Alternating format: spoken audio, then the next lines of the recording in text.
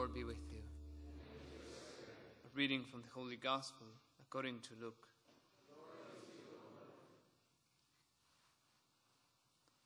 At that time the Lord appointed 72 others, whom he sent ahead of him in pairs to every town and place he intended to visit. He said to them, "The harvest is abundant, but the laborers are few. So ask the master of the harvest to send out laborers for his harvest. Go on your way. Behold, I am sending you like lambs among wolves. Carry no money bag, no sack, no sandals, and greet no one along the way. Into whatever house you enter, first say, 'Peace to this household.' If a peaceful person lives there, your peace will rest on him, but if not, it will return to you. Stay in the same house and eat and drink what is offered to you, for the laborer deserves his payment. Do not move about from one house to another. Whatever town you enter and they welcome you, eat what is set before you. Cure the sick in it, and say to them, 'The kingdom of God is at hand for you.' Whatever town you enter and they do not receive you, go out into the streets and say, 'The dust of your town that clings to our feet, even that we shake off against you.' Yet know this, the kingdom of God is at hand. I tell you, it will be more tolerable for Sodom on that day than for that town." The 72 returned, rejoicing, and said, "Lord, even the demons are subject to us because of your name." Jesus said, "I have observed Satan fall like lightning from the sky. Behold, I have given you the power to tread upon the serpents and scorpions, and upon the full force of the enemy, and nothing will harm you. Nevertheless, do not rejoice because the spirits are subject to you, but rejoice because your names are written in heaven." The Gospel of the Lord. Praise to you, Lord Jesus Christ.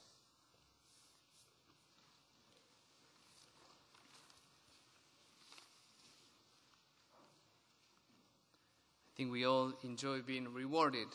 I don't know if you recall any time when you got a free coffee after getting 10 stamps in a coffee card.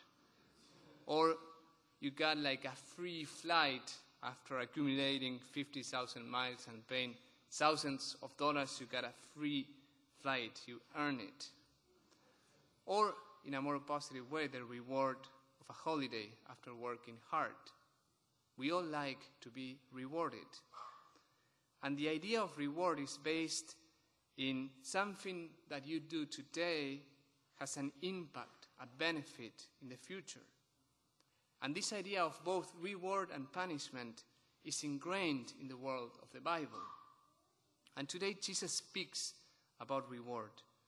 When the disciples come back from mission, Jesus says to them, "Do not rejoice so much because spirits are subject to you, but rejoice because your names are written in heaven."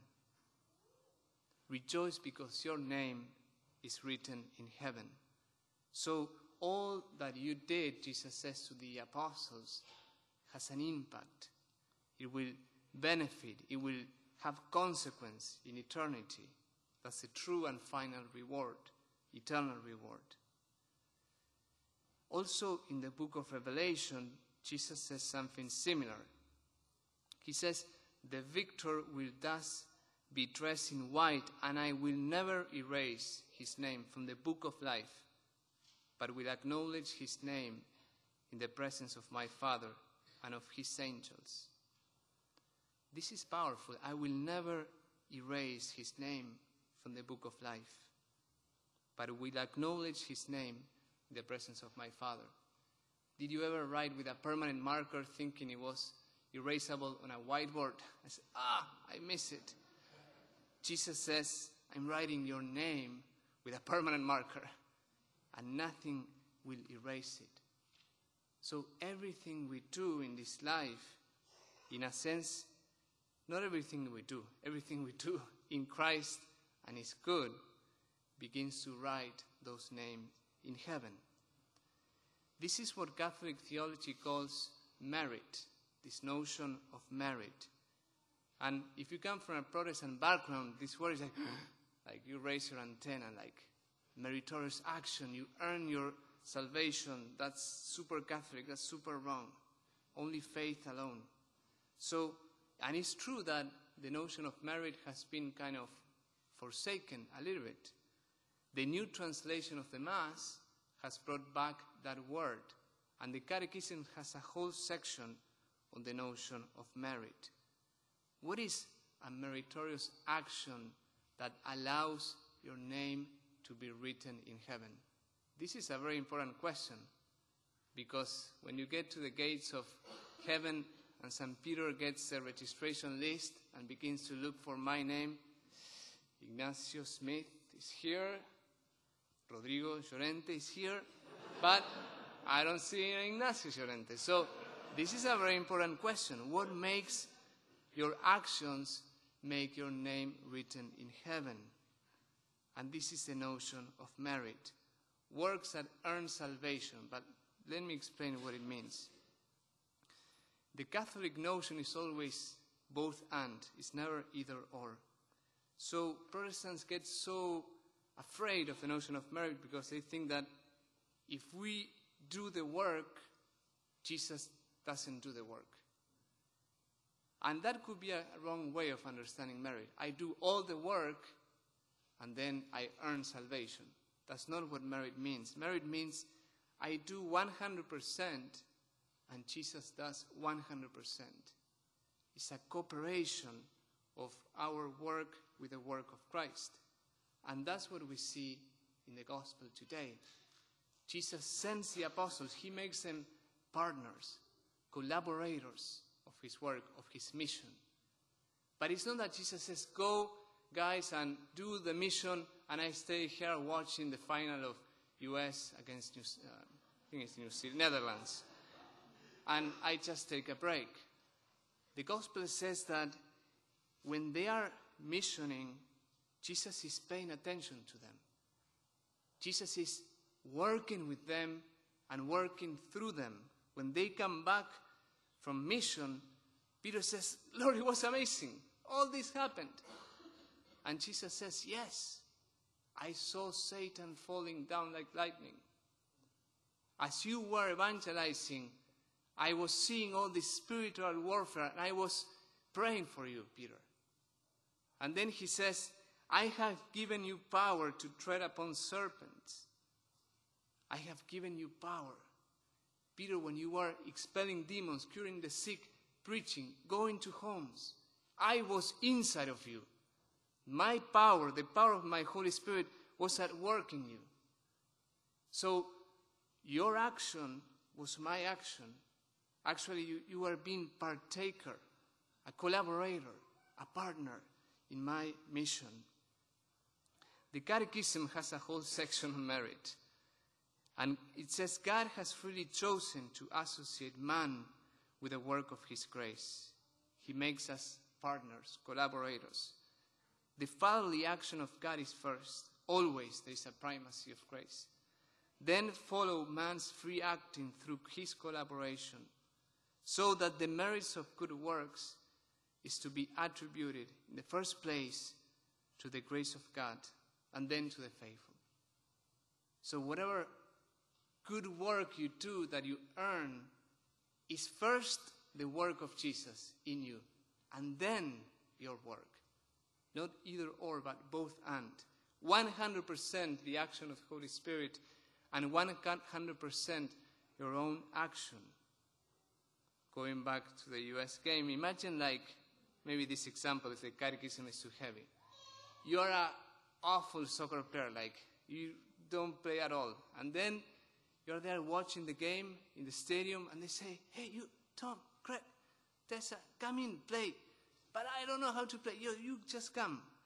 And then you begin to play and you don't do much good, but all these great players are playing and then they win and then you get the trophy. That's more or less how merit works. That was not a joke, but Jesus is playing the game. He's the one who wins the victory. He's the one who lives in you. He's the one who gives the Holy Spirit. He's the one who influences you from within and makes you do all these works. And then he crowns you with his victory. This amazing reward. This notion of merit is so beautiful. Plus that the reward is so disproportionate. You just get 10 stamps of coffee, but then you get $1 million of free coffee forever. You just 50 miles, 1,000 miles, but then you can fly wherever you want in the world for the rest of your life. Eternal life, the victory of Christ, the inheritance of grace. This is a very beautiful understanding of our partnership between humans and God. And it gives meaning to all your actions. All the things you do, if you do them in Christ, no matter how important they are, like doing dishes, striving, being patient with your co-workers and so on and so forth, they earn grace if you do them in Christ. So if I pray in the morning and I try to do that in Christ, I begin to write the I of my name in heaven. Or more precisely, Jesus is beginning to write that name. If I fix breakfast for Father Juan Pablo in the middle of the week, it never happens, but I write the J and so on and so forth. All our actions done in Christ, they begin to write our names in heaven. So maybe for homework this week is to grow in this habit of offering your works for Christ, with Christ, and like Christ. All the time you need to pay attention to your soul and see if you are really in Christ, if you need to reconnect with him. Many times I find myself, I have lost my center and I'm just wasting time, or my heart is anxious or whatever. I need to recenter my life and begin to be in Christ, because not all actions necessarily begin to write your name in heaven. Not all actions, they earn the grace of salvation. They are the actions that are done in Christ. So this is the homework for this week. Try this week, oftenly, even things that you think they have no value, or they are very small, like doing dishes or making your bed. That has great value. If you cannot make your bed, there are many things you cannot do. That self-discipline is very important. Don't think of your bedroom right now. But offer for Jesus, that the motivation of your heart may be the glory of God, the love of the Lord, love for others, that all your works may be to glorify him. Try not to live to please others, to self-glorify yourself. Try not to live out of fear, in a passive mode. Everything you do, do it for him. Everything you do it with him, in his presence. Like the apostles, they work, they live, they preach in the name of Christ. They were not living for themselves. They were living and working, knowing that the Lord, the Master, was paying attention to them, interceding for them, living in them, giving them full force to overcome the enemy. Often in the day, remember that your life matters to Christ, that you can live in his presence and act in his presence, strive in his presence, study in his presence, check email in his presence, and so on and so forth. Even recreate in his presence, with him, holding his hand, the small and the little actions of the day. And finally, like him, imitated him, trying to please him in the way you do things, with your whole heart, not with a halfway manner, but a manner that seeks perfection. The works done in Christ, they have those three aspects: for, with, and like. They're works pleasing to God, works that glorify Him, works that begin to write your name in heaven. And that's what Jesus does in the Mass. At the Mass, in the offertory, in the consecration, and above all in that moment of the doxology, for Christ, with Christ, and like Christ, the Lord offers your whole week to the glory of the Father. And then He begins to live in you through the Eucharist, through communion. So you can go out from this place and be a collaborator of His work of salvation,